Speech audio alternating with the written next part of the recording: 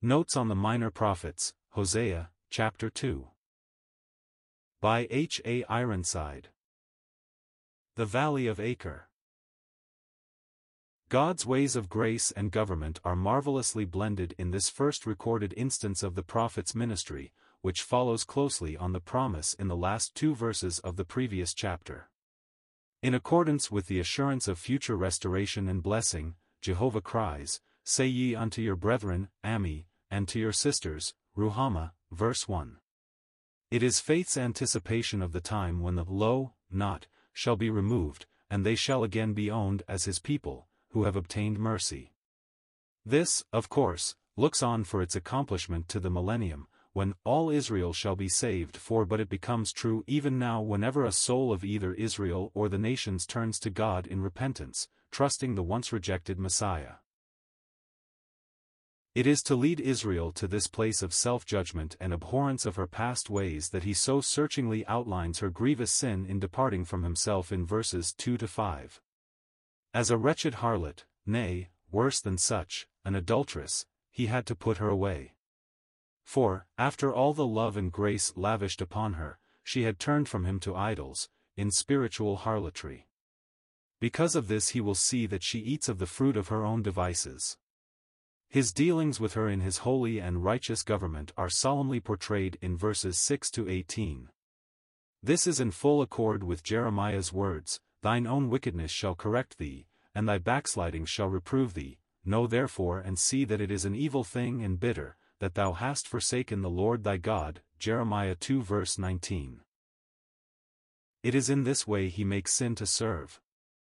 If his people do not refrain their feet from evil, but persistently take their own course, and refuse to obey his voice, then they must be taught by their own sin the lesson they would not learn from his words of warning and admonition.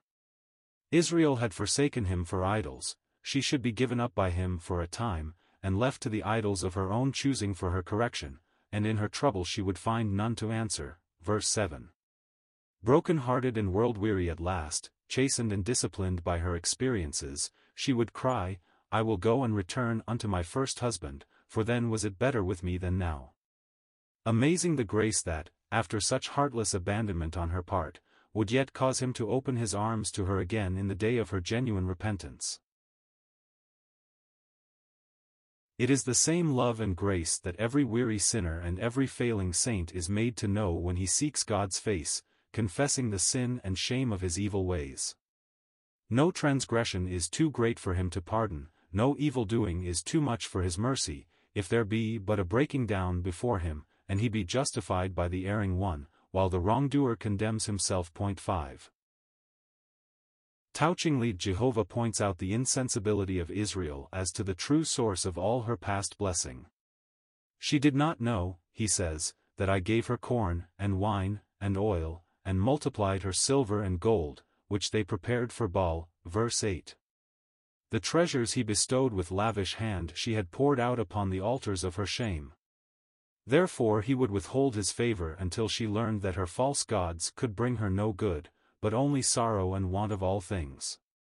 One by one, all she valued would be stripped from her till she should learn that in Jehovah, whom she had so dishonored, was all blessing to be found. His gifts she had attributed to her idols, saying, "These are my rewards that my lovers have given me." Verse 12. But, bereft of all, she shall learn that she had been deluding herself and dishonoring Jehovah. 6. When at last her lesson has been learned, Jehovah has purposes of grace in store for her which will be fully revealed upon her repentance. This is the precious and tender theme of the balance of the chapter. "Therefore, behold, I will allure her, and bring her into the wilderness, and speak comfortably unto her, speak to her heart. And I will give her her vineyards from thence, and the valley of Acre, trouble, for a door of hope, and she shall sing there, as in the days of her youth, and as in the day when she came up out of Egypt." Verses 14-15. He loves to remember the days of her first betrothal to himself, when she went after him into the wilderness, into a land that was not sown, when she was holiness unto the Lord, and her heart was fixed upon him alone. Those happy days of her first love are to be renewed. Once more he will allure and draw her away from the scenes of her captivity and dishonor. Alone with himself in the wilderness of the peoples, see Ezekiel 20 verse 35. He will plead with her face to face. Her vineyards of joy will he restore, and the valley of Acre, of trouble, shall become an opening of expectation. Acre was the scene of Achan's judgment, as recorded in Josh 7:24-26. Defiled by her unholy departure from her God and coveting of the accursed thing, Israel's blessing shall begin when the sin that has troubled her is judged and put away. Then, restored to him from whom she had wandered so long, she shall sing, or, perhaps, respond, as in the days of her early freshness, as in the days of her coming out of Egypt. The application to the individual soul is simple and natural. For the backslidden child of God who, having learned the folly of departure from the eternal lover of his soul, returns to him, stoning his Achans, and thus putting away the accursed thing, the joy of early days will be restored, and communion, long lost, be once more enjoyed. In the day of Israel's restoration she shall be owned as the wife of Jehovah. It is important to notice the difference between her place and portion and that of the bride of the Lamb in Revelation 19 and 21. The one is earthly, the other, heavenly. The former is not called a bride, because she is a restored wife, who had long wandered from her husband. The latter is presented, as the bride for the first time at the marriage supper of the Lamb in heaven. In the millennium, the Lamb and his heavenly bride will reign over all redeemed creation. On the earth the restored wife of Jehovah will have her place in the land of Palestine. The New Jerusalem above is the capital city of the first, the rehabilitated Jerusalem on earth that of the second. Then will the words be fulfilled, and it shall be at that day, saith the Lord, that thou shalt call me Ishi, i.e., my husband, and shalt call me no more Bali, i.e., my Lord, or my Master. For I will take away the names of Baalim out of her mouth, and they shall no more be remembered by their name. Verses 16-17. These will be the days of Isaiah 54 verse 6, For the Lord hath called thee as a woman forsaken and grieved in spirit, and a wife of youth, when thou wast refused, saith thy God. Then shall the land become the land of Beulah, and both land and people be manifestly Jehovah's. Of this joyous period the prophets treat in large measure. It is the day of the glory of the kingdom, when Jesus shall be owned as the blessed and only potentate by the world that once rejected him. It will be a time of universal diffusion of spiritual light and blessing. But not only that, the curse shall be lifted from the ground, and the lower creation be brought into the liberty of the glory for which it has groaned so long. Romans 8 verse 22.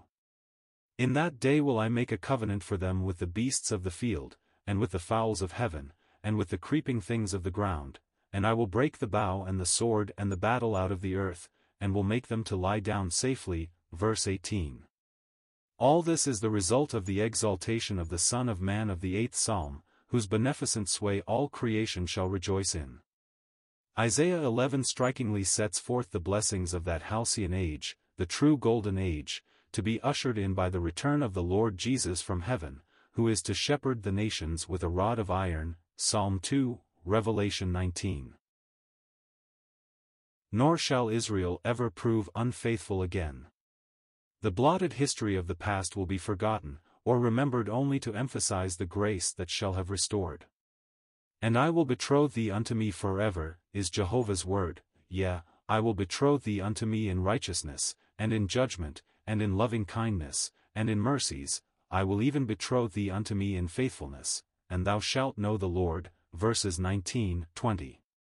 Not to the church do these words refer, but to literal Israel, who, upon the expiration of the now fast concluding times of the Gentiles, will be grafted in again into the olive tree of promise, restored to God and to their land, and made the inheritors of the promises assured to the fathers. A careful reading of such portions as Romans 11, Jeremiah 30, 31, Ezekiel 36 verses 22-38 and 37. Should make clear to the least instructed reader that God has not cast off his ancient people forever when he restores them. it will be in pure grace, on the ground of the new covenant, sealed already with the blood of his Son. Nothing shall ever destroy that hallowed union, or again divorce the earthly spouse from Jehovah. A lovely millennial picture concludes the chapter. And it shall come to pass in that day, I will hear, saith the Lord, I will hear the heavens, and they shall hear the earth, and the earth shall hear the corn, and the wine, and the oil, and they shall hear Jezreel. And I will sow her unto me in the earth, and I will have mercy upon her that had not obtained mercy, and I will say to them which were not my people, Thou art my people, and they shall say, Thou art my God. Verses 21-23. This passage may be a little plainer if we read respond to or answer in place of hear. In the soon coming day of Messiah's glory, heaven and earth shall together be united in the blessing of the times of restitution of all things spoken by the prophets.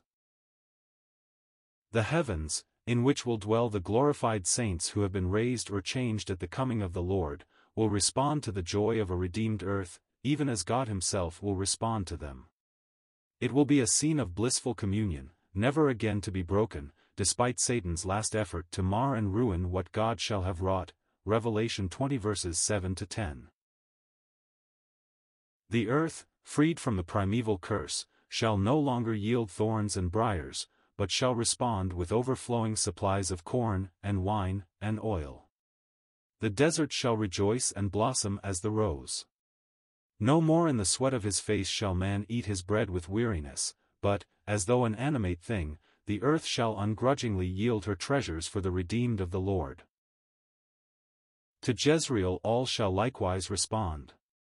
Israel will be sown as the seed of God in the very land that had once been stained with the blood of the righteous one, and since, in awful retribution, with their own blood. There they shall take root downward and triumphantly spring upward, and the people called once Lo-Ruhamah shall become Ruhamah, while the Lo-Ami sentence shall be forever repealed and they shall be called Ami.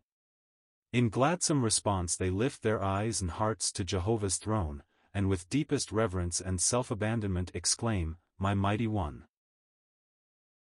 This shall be the closing scene of the day of Jezreel. No more shall sin and sorrow, war and desolation, sweep the plains of the field of blood, which shall become the scene of unmingled joy and blessing when Jesus is owned as sovereign Lord.